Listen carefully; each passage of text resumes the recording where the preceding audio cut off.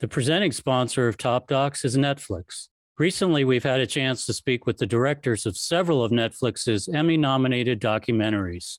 We talked to Andrew Rossi about the Andy Warhol Diaries. Cootie Simmons and Chike Oza told us about the making of Genius, a Kanye trilogy. And most recently, Felicity Morris gave us the backstory to the Tinder swindler.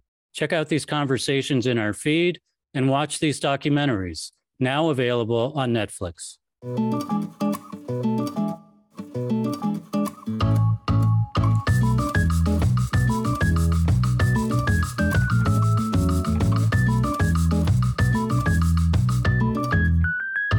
Welcome to Top Docs. I'm Mike Merrill. Today, I had the pleasure of speaking with legendary director Peter Jackson about his documentary, The Beatles Get Back. If you haven't heard, this is a documentary about the Beatles, 1969, recording what would become the Let It Be soundtrack. And you may have seen some of this footage before in the movie Let It Be, but you will not have seen it the way Peter shows it here. He's found a way, as he did in They Shall Not Grow Old, to take this less than ideal film stock and make it beautiful and revelatory.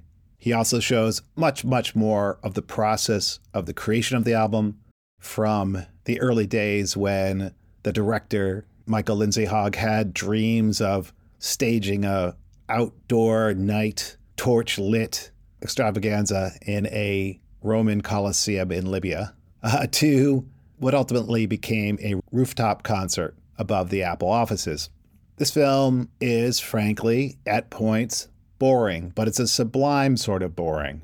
As John says at one point, speaking of the film crew, today we're focusing on legs and toast. And there is a lot of legs and toast, but you're constantly reminded that the young men who are working so diligently sometimes and fooling around other times are in fact the Beatles and are creating what in effect is their final album.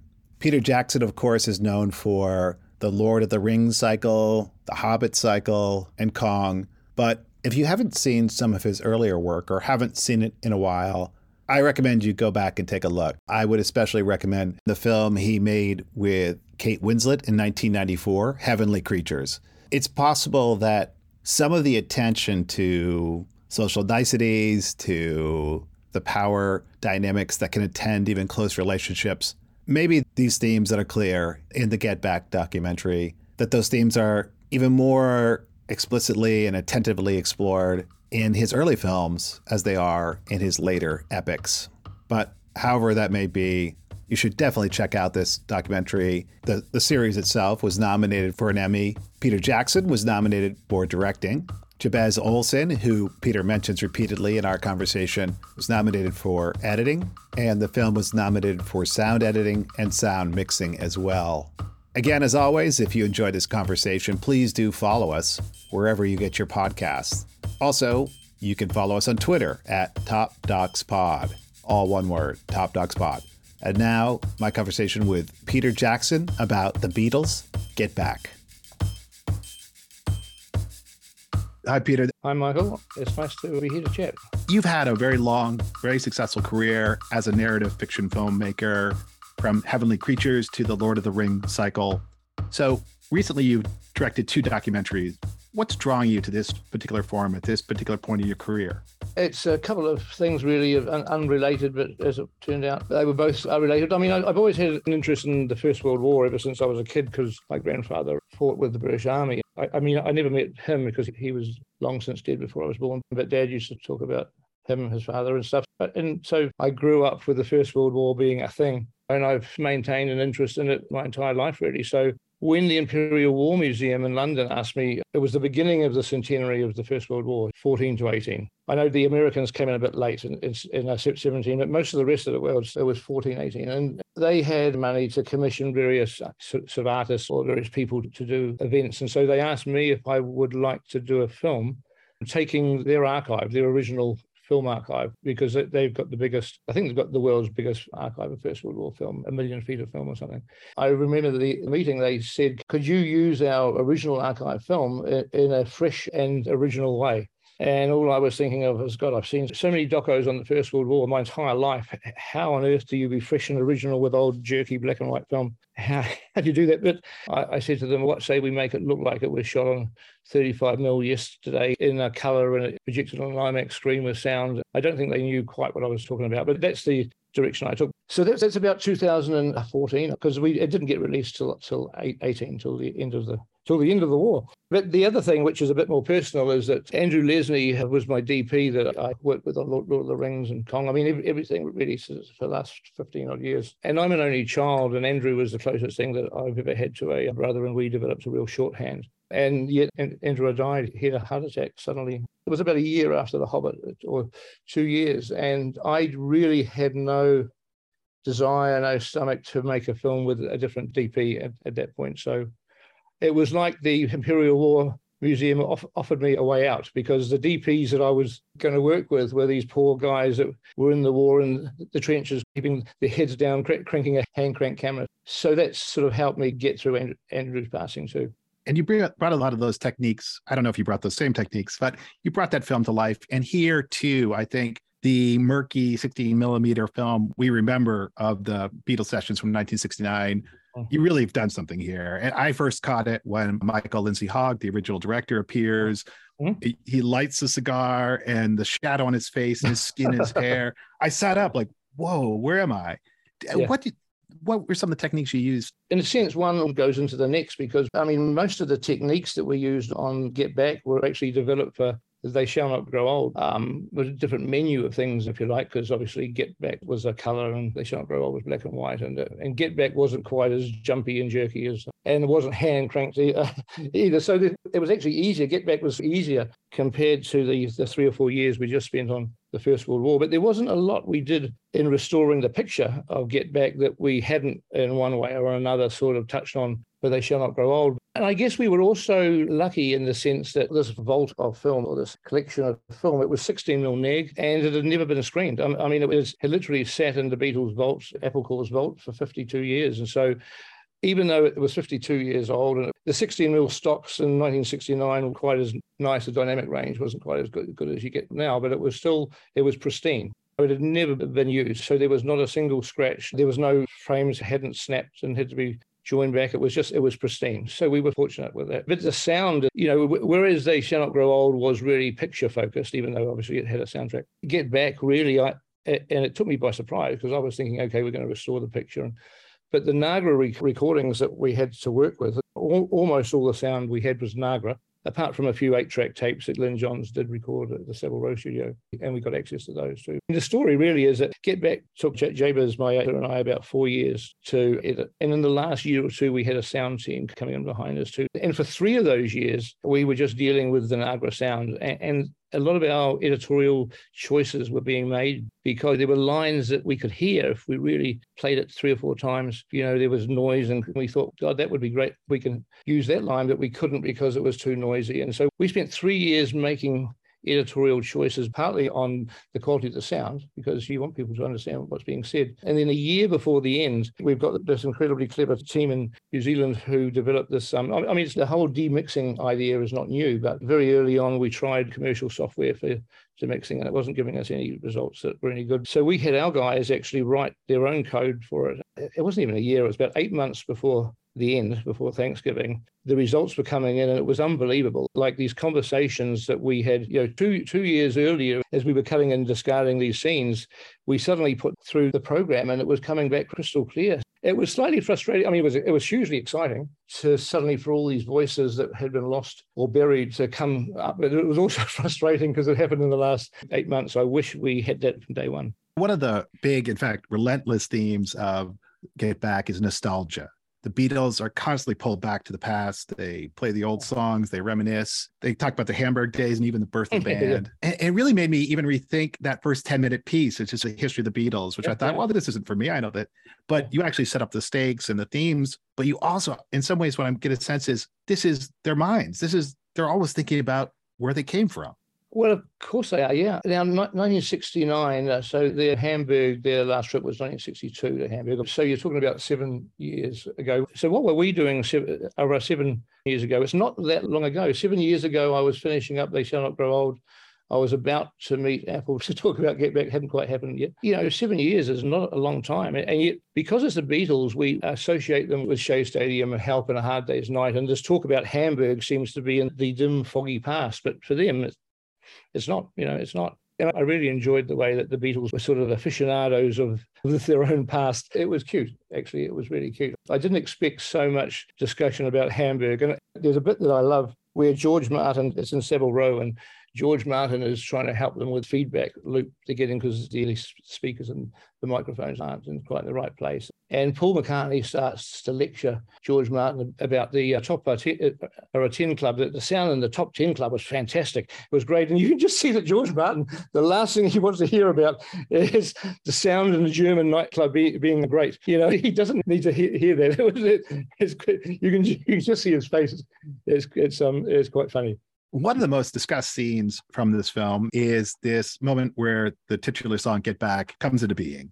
It's seemingly mindless, kind of McCartney strumming his bass, and it comes to life. I think there's a lot of artistry on your side here, on you and your team's side.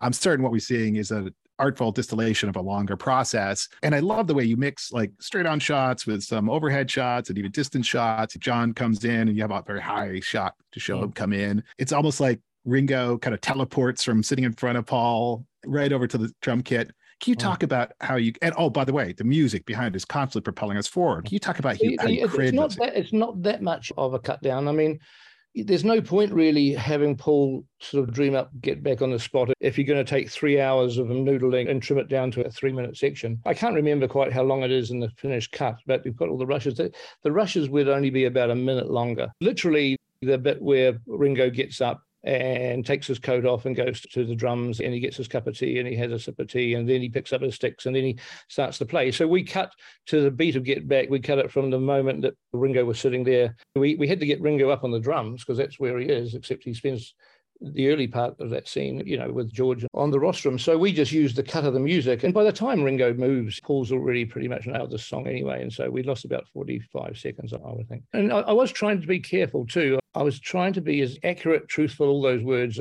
get grey when it comes to documentaries and things, especially when you've got to cut 60 hours and down. And another case was Billy Preston. When Billy Preston arrived to say hi and they say, sit there and start playing. I said to Jabez, I said, look, Billy's here. They're going to start playing. He's going to start playing. I said, we absolutely must.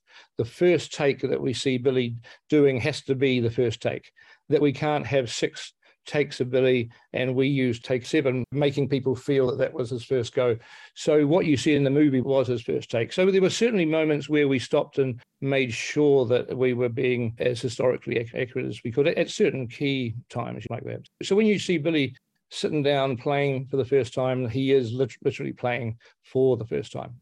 So things like that, little bits like that were important. You wouldn't want to cheat that stuff too much. But on the other hand, you've got 60 hours, you've got 130 hours of audio. You see, because part of the problem with what happened in 1969, it's not actually a problem particularly. Thank God Michael shot all that stuff. But the Nagra recordist was pretty much rolling most of the day. I mean, every 16 minutes they had a change of tapes. But obviously a Nagra, 16-minute quarter-inch tape, even back then, I'm sure it was pretty cheap.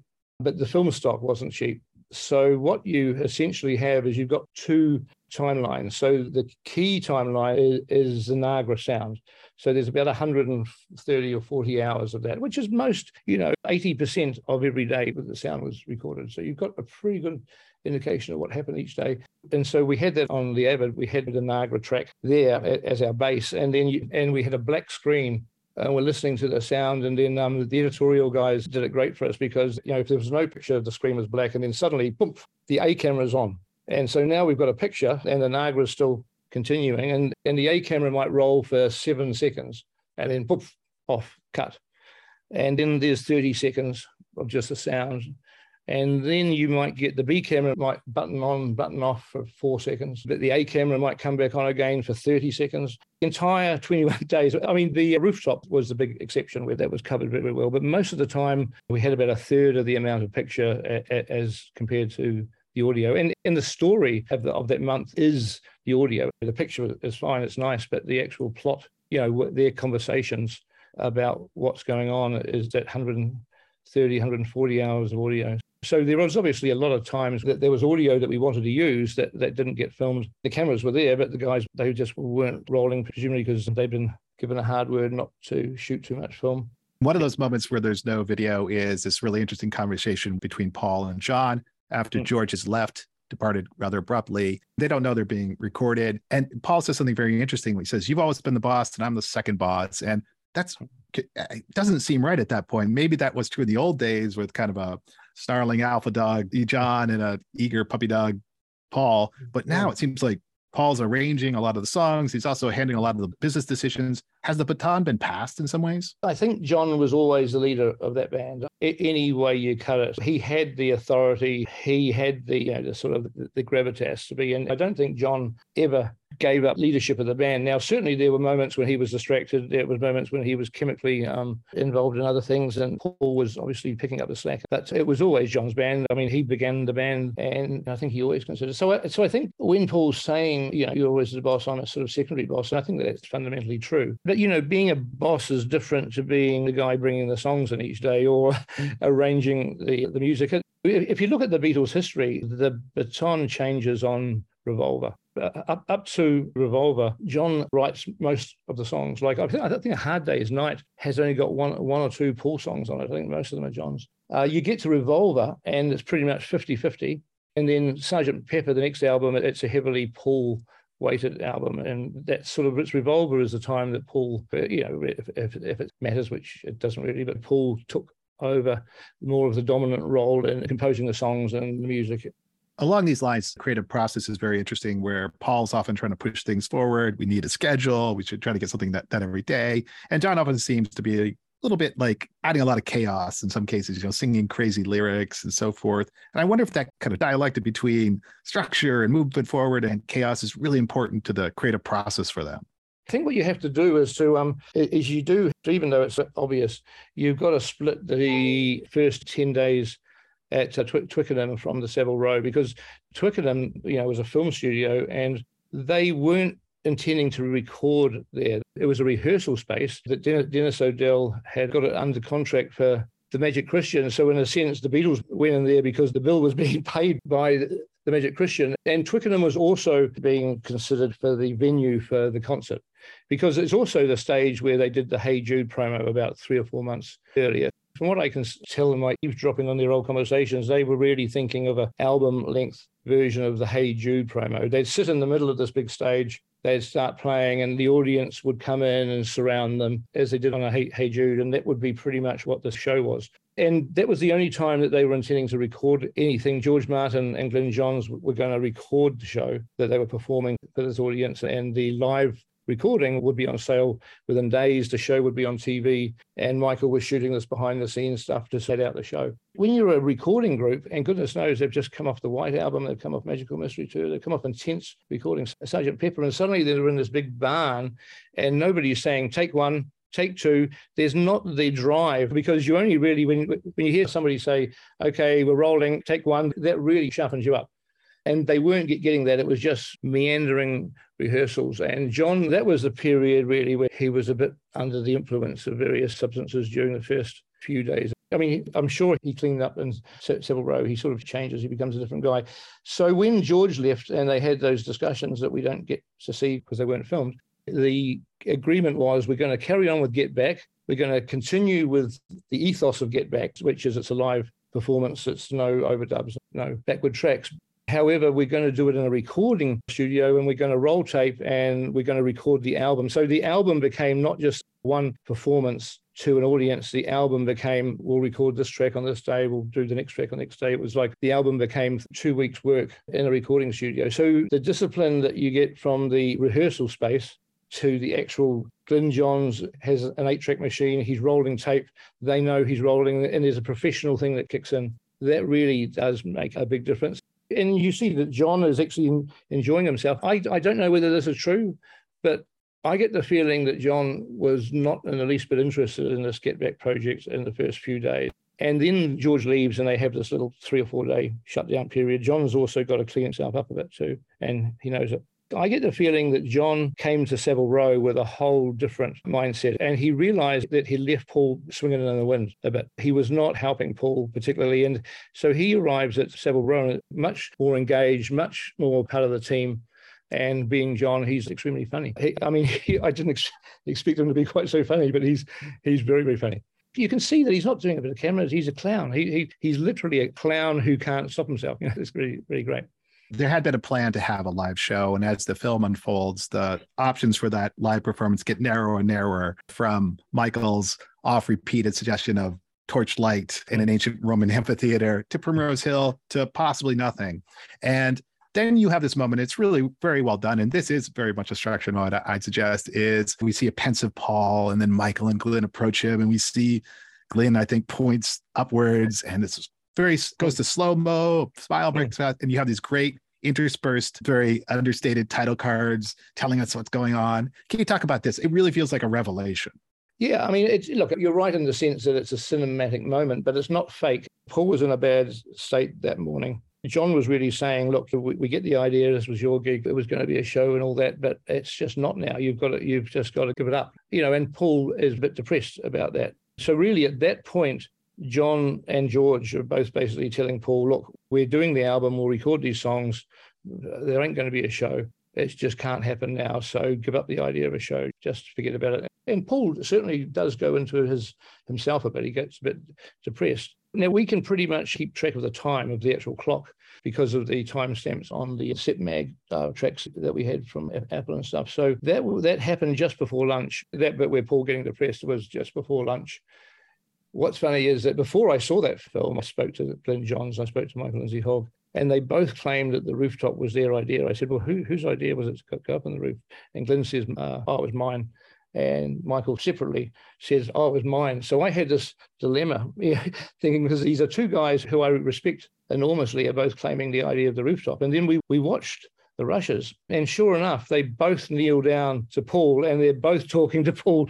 And so I said, well, yeah, that looks like they both talked to him about the idea. Michael says that he'd spoken to Glenn about the idea the day before. And Michael, I've got no doubt that's probably true. But anyway, when it came to pitching it to Paul, they both did it. And they point up at the roof. What's crazily annoying is that the audio, that the Nagra tape runs out just as they kneel down to talk to Paul. The tape's gone. And so we've only got silent film. Just at that moment, the tape, because with the technology that we ended up having, whatever they are saying to Paul, we could have extracted that and made that clear, but there's nothing. It's silent. It's some silent film, but you do get the pointing up, and you get that smile on Paul's face, that huge grin. Now, what happens then in the continuity is that the very next bit of film after that bit where they talk to Paul and he smiles, the very next bit of film is him climbing up on the roof. So we know that must have been the roof, because the very next bit of film is they're scouting it out. So even though it's mute and the tape ran out, it has to be the moment that they suggested the idea to Paul, because he's scrambling up on that roof with it within seconds. I assume that was your cut, but you're saying it was right there. That's amazing. Yeah. And you know what the other weird thing is with that? I don't know whether I'm talking about, I'm just going into Beatle geek land, is it? What I also find weird, and I can't quite work out the psychology of it, is that while Paul is in that depressed state, and Glenn and Michael are talking to him and stuff, John's just playing I Lost My Little Girl, which is Paul McCartney's first ever song that Paul wrote when he he actually wrote that song before he even met John. And yet for some reason, when Paul's in that depressed state, what song does John start playing? It's Paul's first song. And I wonder whether that was John reading Paul's upset, trying to cheer him up. That's a great insight. Very curious. And when they finally do show up on the roof, this is probably some of what people have seen before. And I think it's really interesting what you choose to do with it. You interlace some wonderful scenes with a poor constable who's set to halt this due to the complaints of the neighbors. Can you talk about your focus at this point and why you chose that particular focus? The irony is that the rooftop was the very first scene that we cut. When Jabez and I got the footage, we took it from England to New Zealand, which was great. So we had it all to ourselves. We looked at it several times, and then we were going to go back to London to have meetings and also to talk to some of the people involved, just to chat with them. And I said to Jabez, wouldn't it be great if we had a cut scene? Because Apple knew that the editing was going to take several years. But wouldn't it be great if we can surprise them with a cut sequence? And so Jabez said, okay, well, what should we do? Because we only had about a week before we had to get on a plane.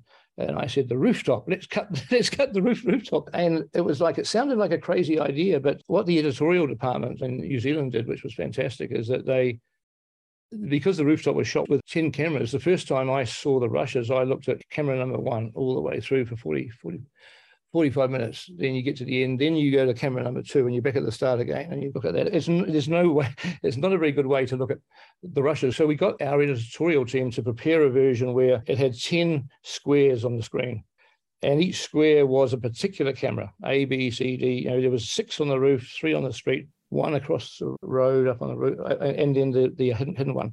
And so what the editorial team did, which was fantastic, was every time one of the cameras turned on, the little square went on, and then when that camera turned off, it went off. So at times the screen had 6 or 7 cameras all running at the same time.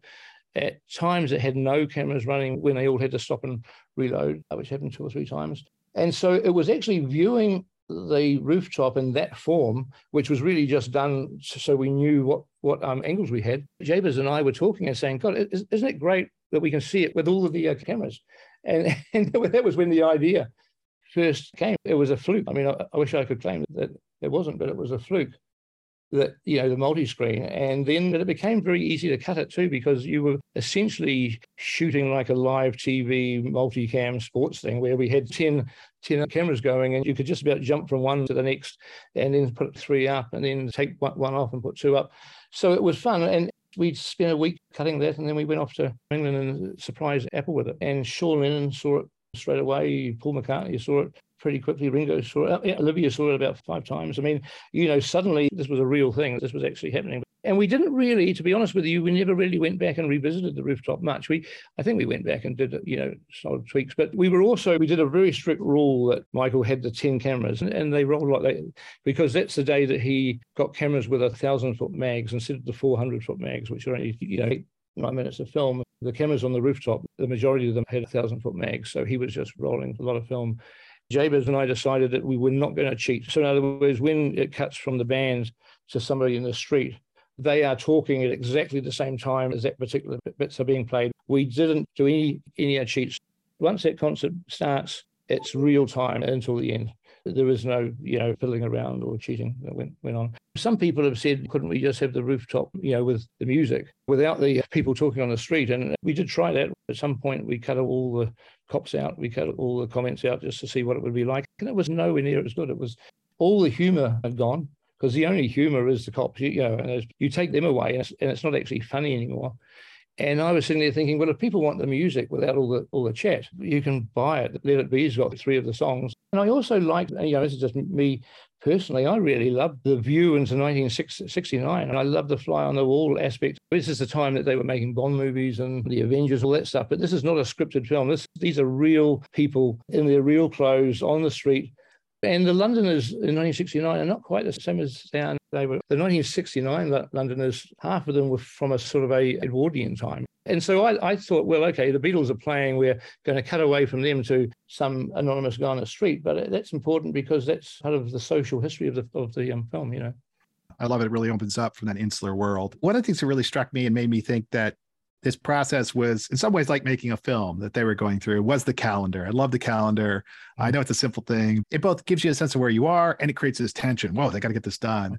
And I wonder, what creative lessons did you learn from listening to all this, watching all this, and working on this film? We had to know what the film was about. I mean, I knew on some level, I knew about the Get Back sessions because I've been a Beatle fan for 40 years. So I'd read all the book, all of which have quite a inaccurate account of the Get Back sessions, surprisingly. But still, you've got to have a story. Now, we had a few key decisions that we had to make up front. I mean, the first thing that Jabez and I did is we watched all the rushes. And when I say watch the rushes, you've got to include the audio only bit. So we sort of watched the 130 hours, 70 hours of which was just black screen, 60 hours had picture. And by the time we got to the end of that, and it takes a while to watch 130, 140 hours.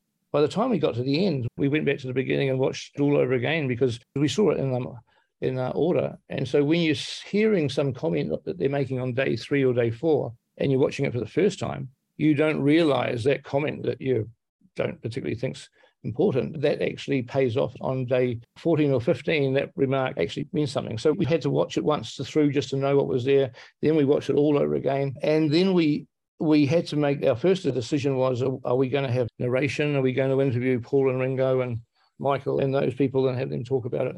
Having watched it a couple of times, we were confident that the story could be told with what they actually shot at the time, with the help of a few text cards here and there. Then it became really exciting because it was like this story, if you like, it's a story, it's true life, of course, but this story is being told by the Beatles as it's occurring to them. So it's not Paul sitting down today and telling us what happened back then. We are telling the story through them as they witness it in real time. And that to me was far more exciting than the memories, the retrospective memories of anybody. And that was a key decision because, of course, once you make a decision, no narration, no interviews, we're going to have to tell the story with the comments that they're making 52 years ago. That really steers your thinking into a particular spot. And that was very important that we made that decision early because it affected the way we cut things. The other decision, which seems incredibly obvious in hindsight, is because Apple kept phoning up saying, well, what's the story? What's the story? What's the story you're going to tell? And I didn't know what to say because I was watching all the rushes. I said, just give me time to watch it all. And then it just became obvious, well, the story is what they experienced. It's what they experienced as they experienced it. And that's where the calendar came in. If you're on the day one, show the calendar day one. If you go to the day two, so away the most boring form of storytelling, which was day one to day two to day three to day four, that seemed to me, I couldn't think of any other way to tell the story. You could tell it out of order and mix it all up and stuff, but what's the point? I mean, you've got the incredibly rare archive of film, which you can have each day can be told. And so why wouldn't you do that? So then Jabez and I started to edit. And we knew that each day would have a certain duration. It wasn't fixed. In the finished film, the length of certain days changed all the time. We had no particular plan. But we started on day one. And we spent about a week or 2 weeks maybe cutting day one. And at the end of that week, day one was like 2 hours long.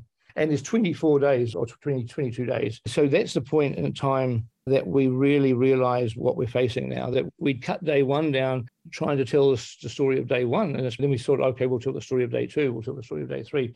But when we finished day one and it was over 2 hours long, it was like, we're not going to have the luxury of doing that. We're going to have to be a little bit more.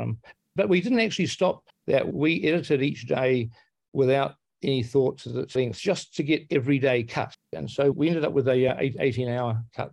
Around the time the pandemic arrived, or during just the beginning of the pandemic, we had an 18-hour cut. And that was just because we had just simply focused one day to the next and put everything in that we thought was important. And then it became a question of trimming it down for the next 2 years. Yeah, it's a beautiful, monumental film built upon small moments. And I do want to tell you that a number of people told me that not only have they enjoyed the film, but they have learned things about creative decisions, about family dynamics, about work choices. Yeah. There's so much here that you can learn from. Yeah, well, I mean, that was my takeaway when I saw the rushes for the very first time. My first viewing is I just realized that these genius guys are normal, wonderfully normal. Some people aren't normal and they try to be normal because it's a cool thing to do. But these are relatively normal Liverpool boys who happen to have an incredible talent. Somehow they found each other in this English town as teenagers. Four incredible guys just happened to find each other in this one tiny little place. There is a very special vibe to it, but they're normal. And the other comment that I love when I talk to someone who's seen it is because I kind of feel the same thing. I hear people saying, well, I was a huge Beatle fan. I've been a Beatle fan for 20 years, 30 years, and I was really, really, really nervous about watching this. But I did, and I'm a bigger fan now than I was, because we're programmed to expect that when the Fly on the Wall film comes out with the Dirty Laundries aired, that we're going to see the side of whoever it's about, that we're going to see the side that we don't really want to see, we're a bit uncomfortable with. It's going to tarnish, this wonderful image of the Beatles that we've been carrying our entire lives. But I was really pleased when I got through it. I thought, well, these are normal guys. They've got issues. They've each got interests. Sometimes their interests don't line up, but they're nice guys. And I keep saying to people, because I was getting asked, what's it like? Have you seen it all? And I just said, look, the Beatles are just nice guys. They come across as being just nice, which I was really thrilled about. Because if you've had our heroes for 40 years and you get to see a bit more than the publicity would want you to see, then it's nice that they actually turn out to be decent guys. Yeah. They really are. And thanks again, Peter. I have to let you go. Really appreciate your time this morning. It was fun. Thank you very much. Take care.